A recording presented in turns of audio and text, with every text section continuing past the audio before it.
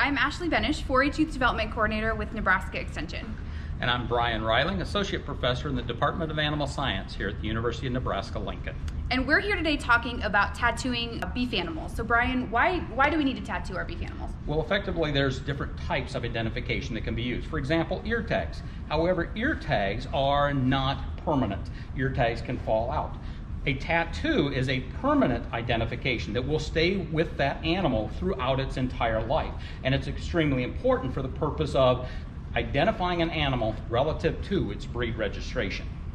That's a great point, Brian. And also for those of you exhibiting your 4-H and FFA animals at the Nebraska State Fair, it is a requirement to ID and nominate your breeding heifers as well as your British breed steers.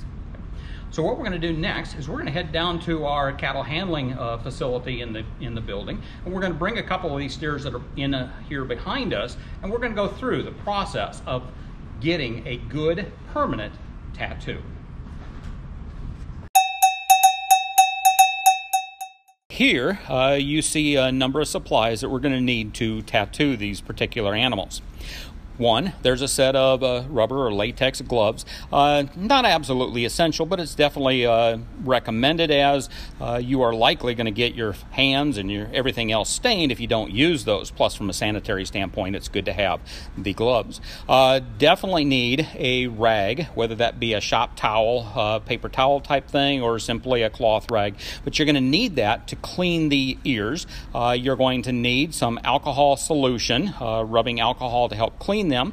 You may want a brush of some type. Simply an old used toothbrush works very effectively to rub in the ink. Then obviously you need some tattoo ink. Green or black probably is most common, is the green color. And then you need a tattoo pliers, and there's several different types of tattoo pliers that may be available. The other thing that you also need is have a piece of paper or piece of cardboard so that you can double check that you actually have the digits aligned properly in that tattoo pliers.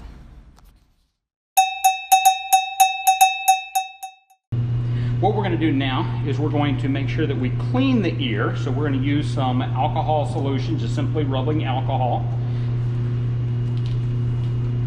And what we're going to do, come in here and just clean this out as clean as possible.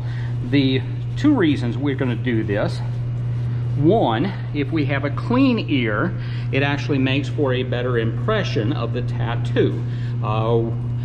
It's difficult to get those needles to go through any kind of dirt, grime, wax, etc. Possibly even more importantly, however, is that if we have a clean tattoo or a clean surface area, we're less likely to take any dirt or debris into the skin that could potentially result in an infection or an abscess. So we want to avoid those things too. The ear clean, we need to look at proper location. Now ideally, we're going to put this tattoo in this upper rib right about where this mark is, okay? In that particular area, there's very little hair. That's going to make the tattoo much easier to see and read later on. We want to make sure that we don't get too far out here where there's a lot of hair. This is going to be very difficult to read if we're out towards the tip, okay? If you have a steer, the other thing we want to mention is we do not want to go over a tattoo that might already be present. For example, if you are tattooing a heifer that has to have a bangs tattoo, the bangs tattoo is most commonly placed in this lower rib right down here. So oftentimes we're not going to tattoo there because there may be a bangs tattoo. Bangs tattoo is associated with a brucellosis vaccination required for heifers. The next thing that we're going to do in terms of trying to get a really good readable tattoo is we're going to apply a little bit of ink to that particular location. Just kind of rub that in like that. That's where we're going to put the tattoo. Place the correct digits into your pliers and check the tattoo by clamping the pliers onto something like a piece of cardboard or paper. Does this match the identification you plan to use? If not, readjust your digits until correct. Now that we've got our tattoo in place and we have double checked that, we're going to take this and we're going to slide it in right to this particular location, okay? And what I'm going to do, I'm going to go ahead and I'm going to exert some pressure for just 2 or 3 seconds that are pretty secure to get those dyes to go into the skin, okay? And she will probably jerk just a little bit when I do that. Okay? Now, I've just made the impression so you can see the impressions that are present there. That is going to be the tattoo.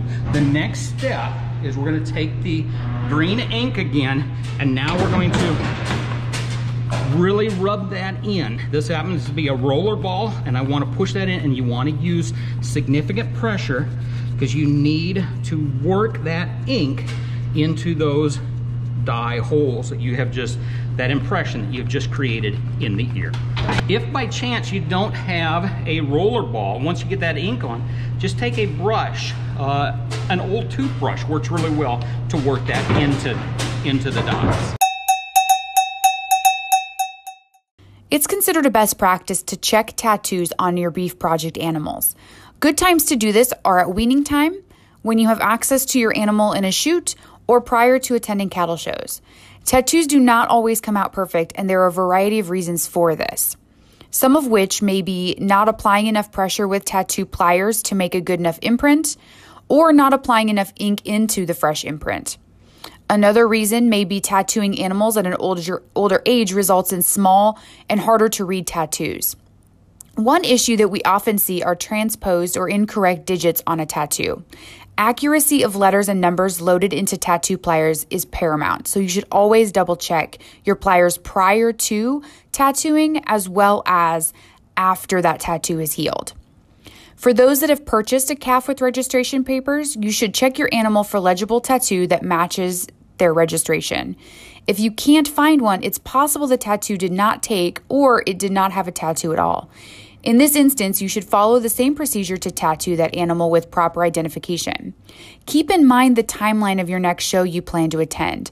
Fresh ink, or when you wipe out the ear and see a lot of green or blue come away, is not allowed at the Nebraska State Fair or some other shows that check tattoos on breed animals.